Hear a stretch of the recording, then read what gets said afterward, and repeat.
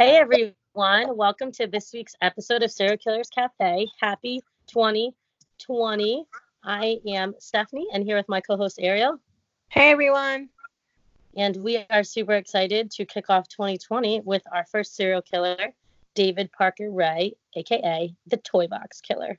We want to thank Jessica, super fan, super excited for actually writing us and suggesting that we talk about this wonderful serial killer / sicko because we're just really excited that someone wants us to do something. Yes, it's our first fan to write in. It's so exciting. We're so excited. Everyone, please give us fan recs. We are super excited. Again, Jessica Winkler, shout out. Thank you so much for recommending the Toy Box Killer. He's actually super fucked up and I hadn't come across him before. So I was extra excited about this. So before we get started, like we had told you guys in the past episode, we're going to start talking about what we're drinking because that's why we added cafe into this. So I'm actually drinking a pea blossom tea, which it is blue and tastes like Fruity Pebbles. It is delicious. I got it from a cafe in my work today. It's amazing. Okay. Amazing. Well, I'm 90. What are you drinking? I'm 90, so I'm drinking sleepy time tea because we both know that I'll be going to sleep the second we are done recording this. So. In case you guys are wondering, it's 7:30 p.m. I want to elaborate. It's not like midnight. It's 7:30 p.m. Yeah, it's like past my bedtime. So. My kids go to bed also at the same time as Ariel, and then I stay up, but it's fine.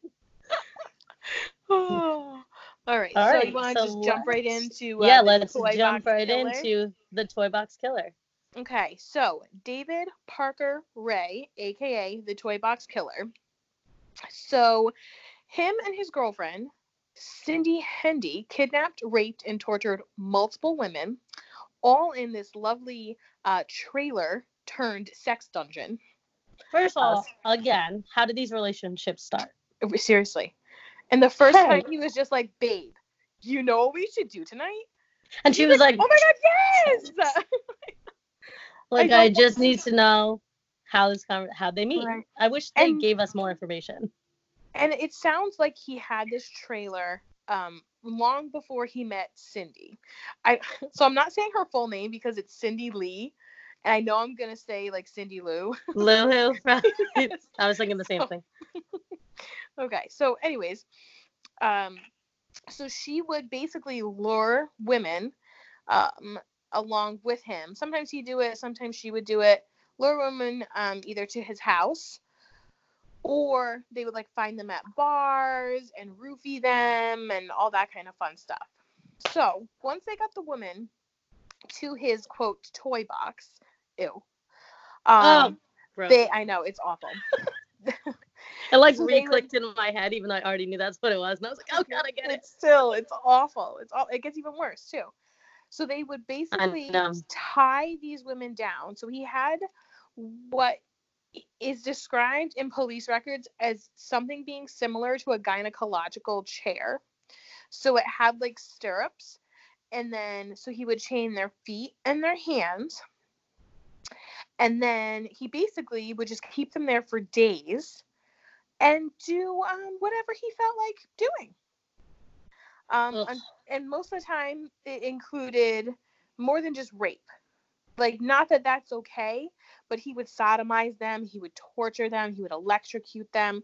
I mean, it was awful. And, okay, so imagine this. Imagine you're kidnapped, you're brought into this creepy toy box, and you're shackled down to a gynecological chair. Then, our friend David here has a recording that he plays for all of the women. Now, I'm not going to do the whole recording because it's long. I'm just going to give you a brief little synopsis of what he says here. Just a couple little quotes. We'll post his whole transcript.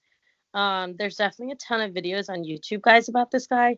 We're going to play the audio clip for you, but most of the videos are like 40 to 50 minutes. And so it's hard to get just that clip. But we're going to post that all on the Facebook when we post the episodes. So you guys can also check it out because it's freaking crazy.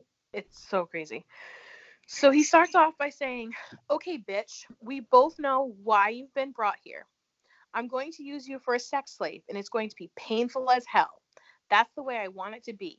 Your wrists and ankles are chained, and you're gagged because you're not going to like the way I do it." So there's that. It literally makes me nauseous just thinking about this. Yeah, and it's super long. I mean, can you think like you're now trapped and you're just sitting there and listening to this so someone typed it out, guys, and there was literally like part 1 is probably like over a page on Microsoft, let's say. And then there's a part 2. It's like there's a side, and then he has like part 3. Like he separated it. They're probably there. This has to be like an hour. Like think about just talking about it, at least 30 minutes. Think about this too. Some of these girls were roofied. Okay, so you're passed out. You have like no barely idea. Coming to, yeah. Right, barely coming to, and you're fucking tied down with stirrups, and all of a sudden you hear this guy saying that, like, oh, no. I think, no. I would rather him just kill me right then and there. Especially because, like, nothing's happened yet except for you being roofied. So now you really don't know what's going to happen. Right. And then it's just the anticipation of, like, knowing, like, having an idea of what's going to happen. Like, no, thank you. Okay, so guys, just to give you an idea here. So he actually recorded this on audio tape, which are cassettes. Some of you may not know what those are. Oh, my God. On your age. So a standard audio cassette tape can hold 30 minutes per side, and he had filled both sides. There was literally a side A and a side B. So this is an hour long. I have confirmed. So I just wanted to make sure I was accurate before I said that. An hour long that they have to listen to this. Did you just Google how much you can fit on a cassette tape? Of course I did. I wanted it to be accurate. Okay, just checking. Just appreciate that. I want to be factual here in our podcast. Thank you. Oh my gosh. Plus, like, I haven't made a cassette tape in years, clearly, so I feel like I remember. Yeah. Hashtag mixtapes for life. Yeah. But anyway, yeah. All right, let's chat about David Parker Ray's early life. So this is actually one of the killers that we don't have a whole lot of info about his early life. They're really just, and I looked at a lot of websites, I watched a lot of documentaries. There isn't a whole lot of info. However, what is known is he was raised mostly by his grandfather, who was like super controlling. He was very much a disciplinarian. David's biological father would basically show up randomly, and when he did, he would beat him like pretty regularly anytime he was there. But he would also, so David's father would bring him porn magazines that depicted sadomasochistic pictures. So, I mean, he's like a young kid. His dad's like, here, I'm going to go out on a ledge and say maybe this is why he's the way he is. Yeah, I mean, that's a good guess. And, I mean, like Ariel said, this is obviously a common trend with most of our serial killers. They obviously don't come from really wonderful upbringings. Mm-hmm. So that's definitely a big thing. I don't ever think porn magazines as a child would help anyone. So no. And then you know what I wondered is, so because I mean he was young, I'm talking like 8, 9, 10 years old, young. This is what was introduced to him, and this is maybe, and this is totally me just kind of throwing it out there, but maybe this is what he thought was normal. Yeah. You know, like, because why wouldn't you? Most of the time, things that happen when you're that age, you don't know any better. Yeah, and you have to think of, like, even people who, you know, start getting sexually abused at such a young age. They kind of think that it happens to everyone. They don't know it's another thing until someone else is like, what? And they're like, wait, what? Are you telling me that's not normal? Because they just don't know anything else. Exactly. And so this definitely could have been, you know, the case here. Yeah. So Steph, you want to talk about his killings? Yeah. Well, we do want to actually mention though that he drew pictures of women being raped and tortured like all his life. So yeah, like in high school and like what? He wasn't exactly popular with the ladies. Let's just put it that way. Yeah, but like, can you imagine like just sitting around like drawing pictures of like what you're like clearly hello sign red flag ding ding ding alert like something. And there was like no adult was like, this seems wrong here. Yeah, and it's like I hate when they don't give you enough information about these killers, only because it, you know, obviously you're sitting here like thinking, okay, maybe he only drew them at his house, but like, did he draw them at a school? And like, teacher just overlooked it, or like, Right. it's like, and then it's like one of those, oh, do they have parent-teacher conferences back in 1950? And they're like, hey, your kid draws, rapey pictures. So rapey pictures. I'm just saying, it's weird. But yeah, so we're going to get into his killings. Okay, so we believe, and by we, I mean the wide world web. I was going to say, not we. That he started killing in 1950, but he wasn't caught until 1999, which, again, blows my mind. That's a very long time. That's literally almost 50 years. Right? I did my math right. Yeah, that's almost, it's like, wait a minute. Yes. Yes. And the only reason that he even got caught is because one of his victims, Cynthia Vigil, escaped from his toy box and alerted a neighbor of what she had been forced to endure. Now, in my mind, the first thing I thought was, I wonder how close the neighbor was. I know, right? Because this chick is like naked, probably beaten up, bloody, and she's like having to run. Hopefully it was nearby. But like, obviously, I don't think it would be too close. I doubt he's like straight up parking his trailer next to someone. Right, because I assume the women are gagged, so even if they were screaming, it wouldn't really matter. Yeah, true. So Vigil was a prostitute that David had picked up while he was pretending to be an undercover cop.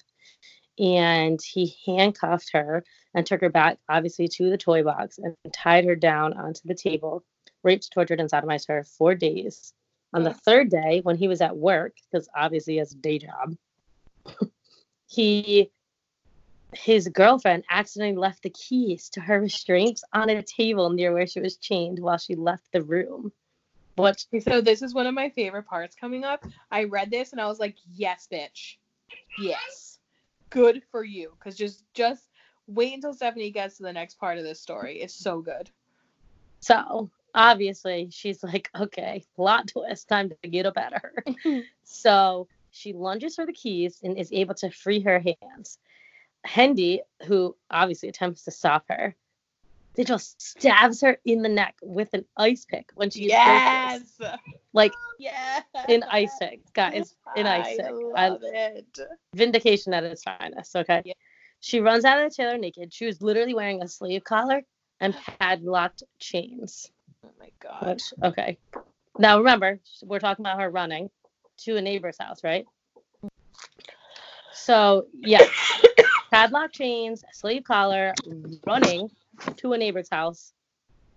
Obviously no shoes, no nothing. Mm-hmm. Like, who knows what the train was, wherever she was. She's just running for her life. Like, go her.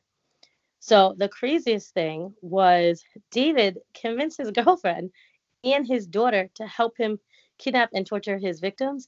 And like, so obviously, like, his daughter's in on it. Right. Like, this is just, oh my God. I know. So the girlfriend, we hear about that shit all the time. There's so many serial killers out there who somehow are able to convince their girlfriend, their significant other, to like help them do this.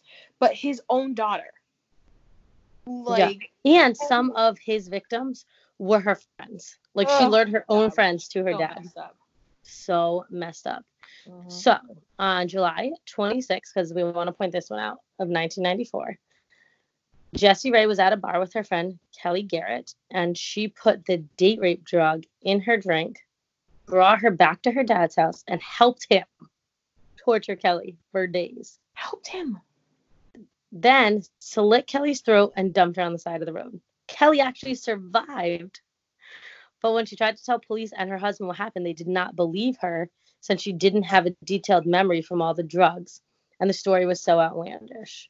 Which is crazy to me because I was actually watching a documentary the other day, and they were talking about how yes and no questions are really terrible questions to ask victims because it doesn't mean if they can't answer them, it's not true.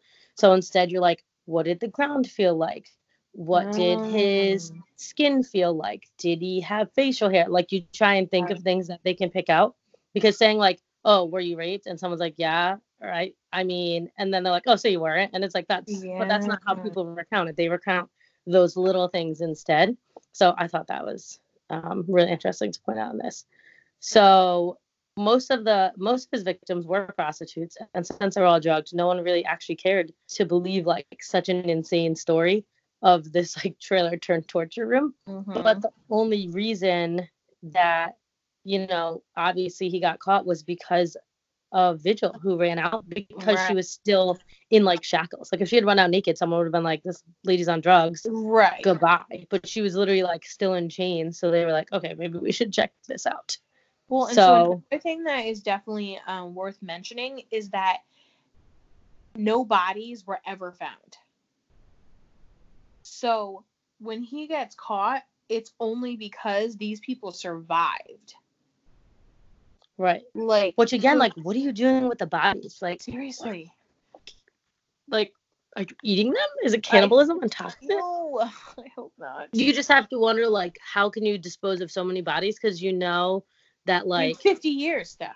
50 years, he's killing people. And from all of the information I saw, it's like upwards of 60 women that he kidnapped, tortured, and killed. And just gone.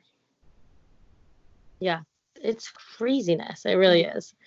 All right, so do you want to move on to his arrest? Because, I mean, he obviously has a lot of victims, guys, but Kelly Garrett and Vigil are obviously the most important ones. So we just wanted to highlight those. We'd be here for days. There is a third one, Angelica Montano. So they're the three main ones because they survived. And they all had very similar stories. However, so much like Kelly Garrett, Angelica Montano, when she had originally tried to report the incident, the police were just like, you're a lying slut, we don't care. So a lot of these women, even if they had reported it, nobody really cared. Like, it was the 50s, 60s, 70s, they were prostitutes, or they just really didn't have a good background, they had records, that kind of stuff.